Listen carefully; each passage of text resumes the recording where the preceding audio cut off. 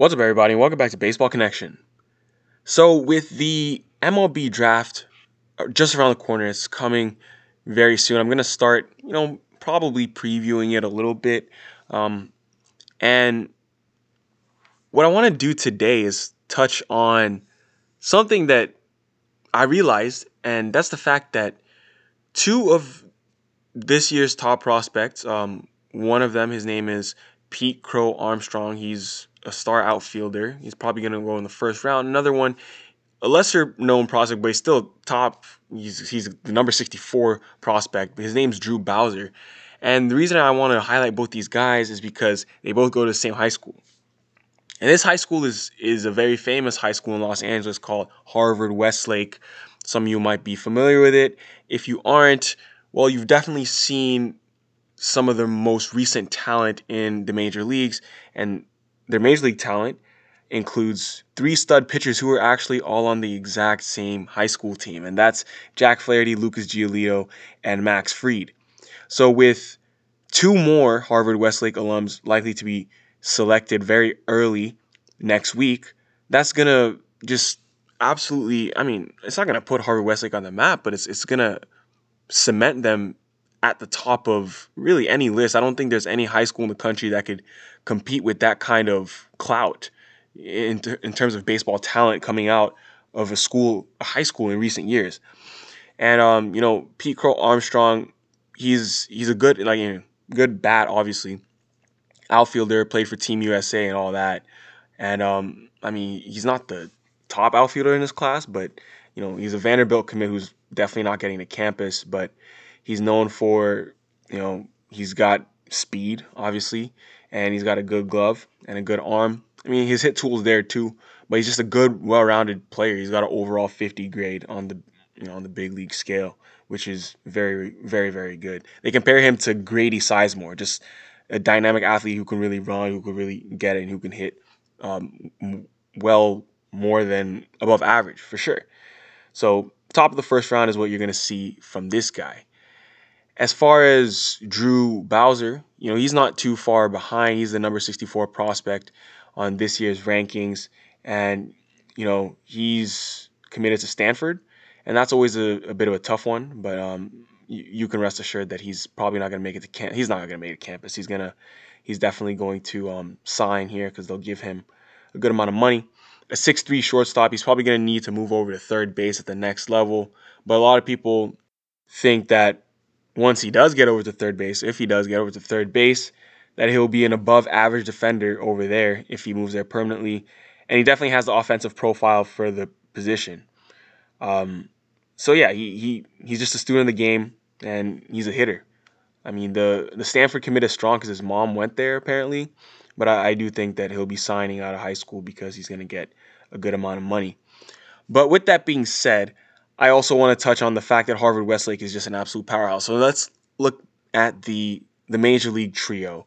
So I said Flaherty, Giolito, and Max Fried. These guys they're the young crop of pitchers that have taken baseball by storm. Here's what each of them did last year. We already know Flaherty was one of the best pitchers in the National League in the second half. He finished the year with a 2.75 ERA and a 196. That's over 196 innings pitched and 231 strikeouts.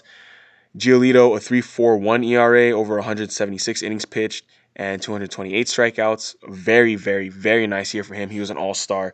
A huge bounce back year for him. He definitely figured something out because things were not looking good for him the year before, but he bounced back and looked every bit of the top prospect he once was. Lucas Giolito once was the number one prospect in all of baseball when he was with the Nats organization, but this was his age 24 season, so he still has yet to reach his ceiling, and that's exciting for White Sox fans. And Max Fried with the Braves, his age 25 season, he had a 4.02 ERA, which is, on paper doesn't sound outstanding, but a 1.13 ERA plus. Keep that in mind. So when you adjust for league factors, park factors, and the league average being 100, he's 13% above league average in terms of production. He did that 165 innings and 173 Ks.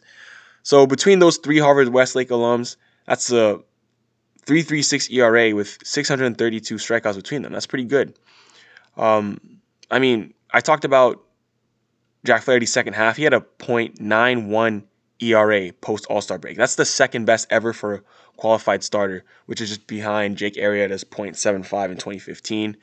And yeah, like I said, Giolito went from having the worst ERA of any qualified starter in 2018, which was 6.13, and then he finished fifth in the AL ERA race and sixth in the AL Cy Young vote. And then Max Fried showed in his first full season he really does have the potential of a future ace. I mean, he's in a very good Braves rotation already. I mean, he emerged as a key young starter on a playoff team alongside Mike Soroka, and he already has one of the prettiest curveballs in the game. I mean, coming from the left side, it's a sight to behold. But I don't know what's in the water over there at Harvard Westlake. I mean, the five players I just talked about are absolute studs. I mean, all three guys, these three big leaguers they were very, very high draft picks. We're talking Max Fried, number 7 overall in 2012. Lucas Giolito, number 16 overall in 2012. And Jack Flaherty, number 34 overall in 2014. But yes, all these guys were on the same high school team there. I mean, something about LA area and the talent there, it's just a hotbed. And when you have a private school like Harvard Westlake, great academically and strong athletically, they're able to attract a lot of talent that wants to go there. I mean, parents want to send their kids to a good school, and they can get great exposure on whatever athletic field they play in too. I mean, they've had great athletes across all sports, really. But as far as baseball goes, it's an absolute hotbed. I don't see any other school coming close at this point in time. I mean, there are other high schools that have been good over the years. Obviously like Parkview in Georgia. I remember them having some really good years up there in the rankings, and there are other schools I'm probably forgetting, but Harvard Westlake is something else. But with the draft coming up, those two kids, Pete Crow Armstrong and Drew Bowser, will be taken in the first couple of rounds. And remember, this year's draft is only 5 rounds.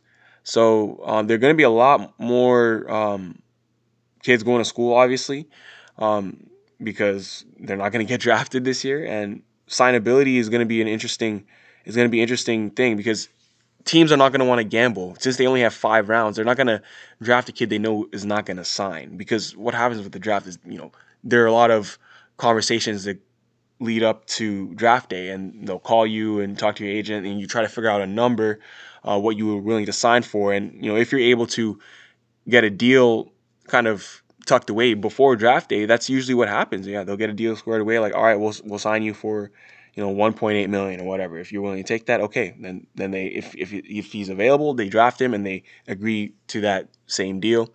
But this year, since there are only 5 rounds, you're not going to see, like, if there's a kid with a very strong commitment, like I mentioned, Drew Bowser, his Stanford commitment, like, you can be sure that scouts right now have been talking to him and his family and said that, if that Stanford commitment is strong, we are not going to draft you. And he has to convince them that he's willing to sign straight out of high school, or else they're not going to waste, one of their few picks in a 5-round draft. That's not going to happen this year. So something we have to keep an eye on, absolutely. So that is what I want to talk about today. That's going to do it. If you enjoyed this, please share it with someone who'd be interested, and we'll see you next time on Baseball Connection.